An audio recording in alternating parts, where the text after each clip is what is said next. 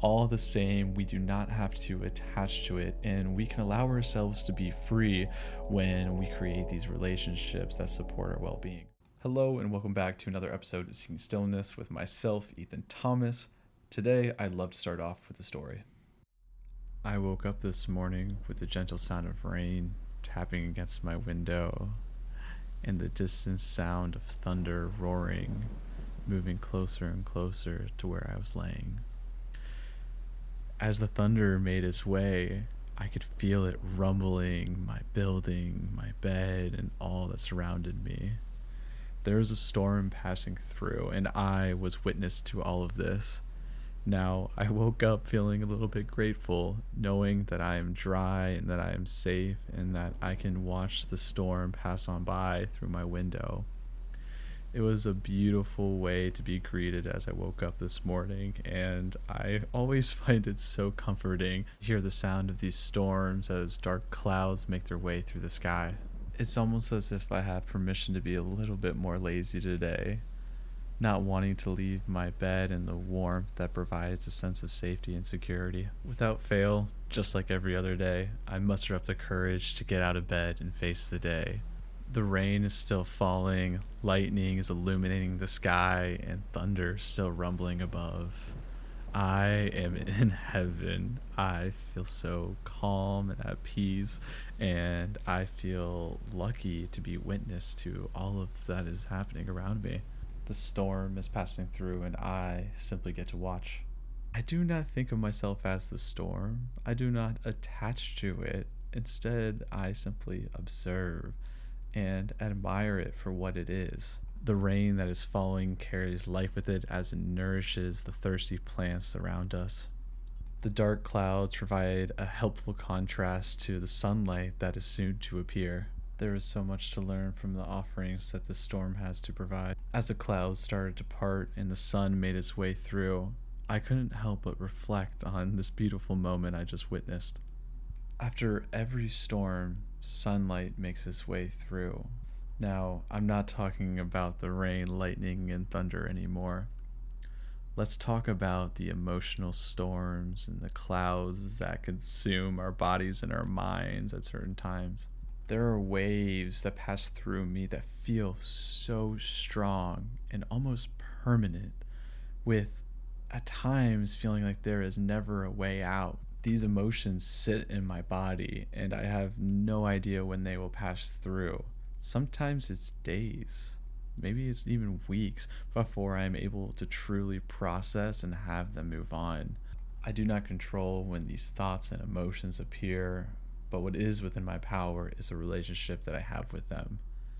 I can be a witness without attaching to them and falling into a deep spiral where there seems to be no way out. Thankfully, I prepared myself for this, knowing that there are dark days ahead and that not every moment will be filled with sunshine and light. When you are prepared for this storm, it is much more manageable when it comes through, compared to when a dark cloud starts to pour down over you and you are looking for the closest place to shelter. Let's take a moment to ask ourselves, how do we show up when these storms are passing by?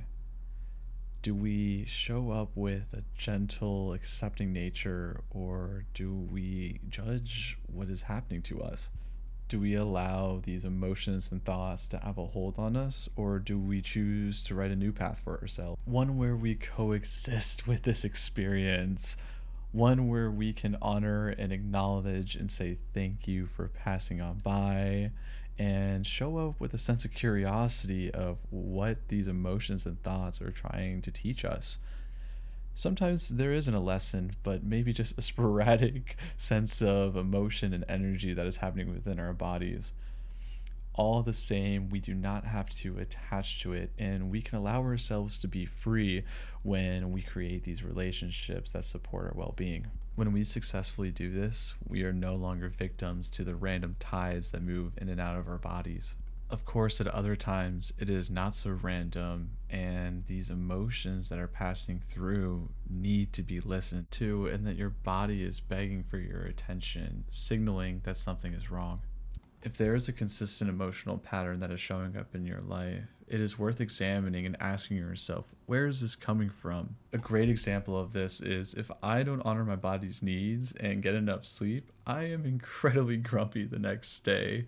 But when I do honor this need and I get the right amount of sleep, I wake up feeling refreshed and energetic and ready to smash the day. When I recognize the patterns and habits that support my well being and my emotional energy, it does wonders for how I show up in this world.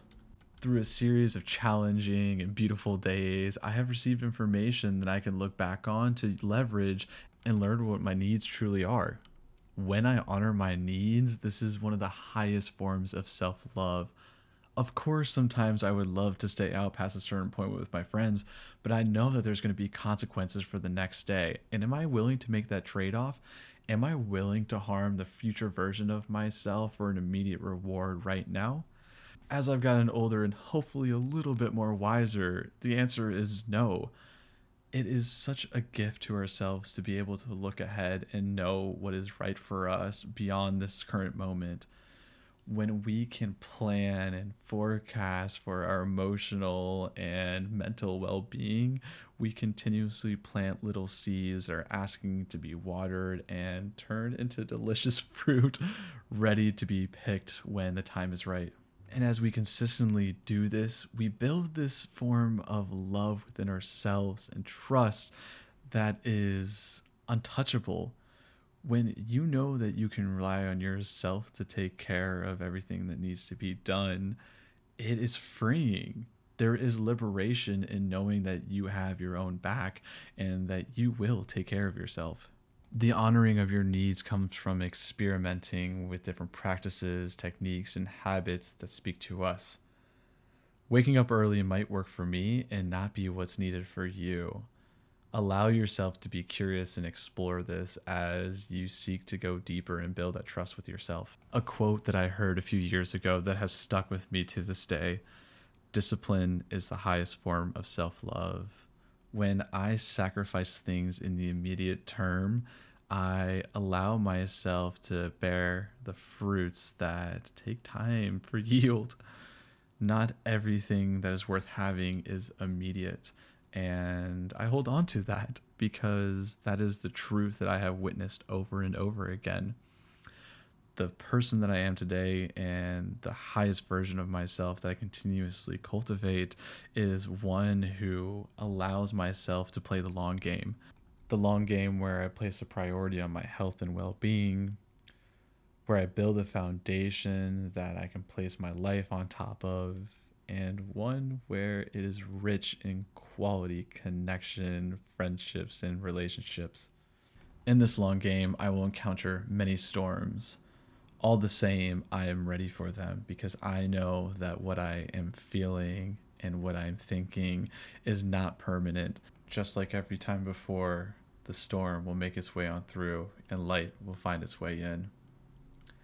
I hope you all have an amazing rest of your day, wherever you're listening from. I thank you so much for taking the time to spend with me, and I hope that you are well.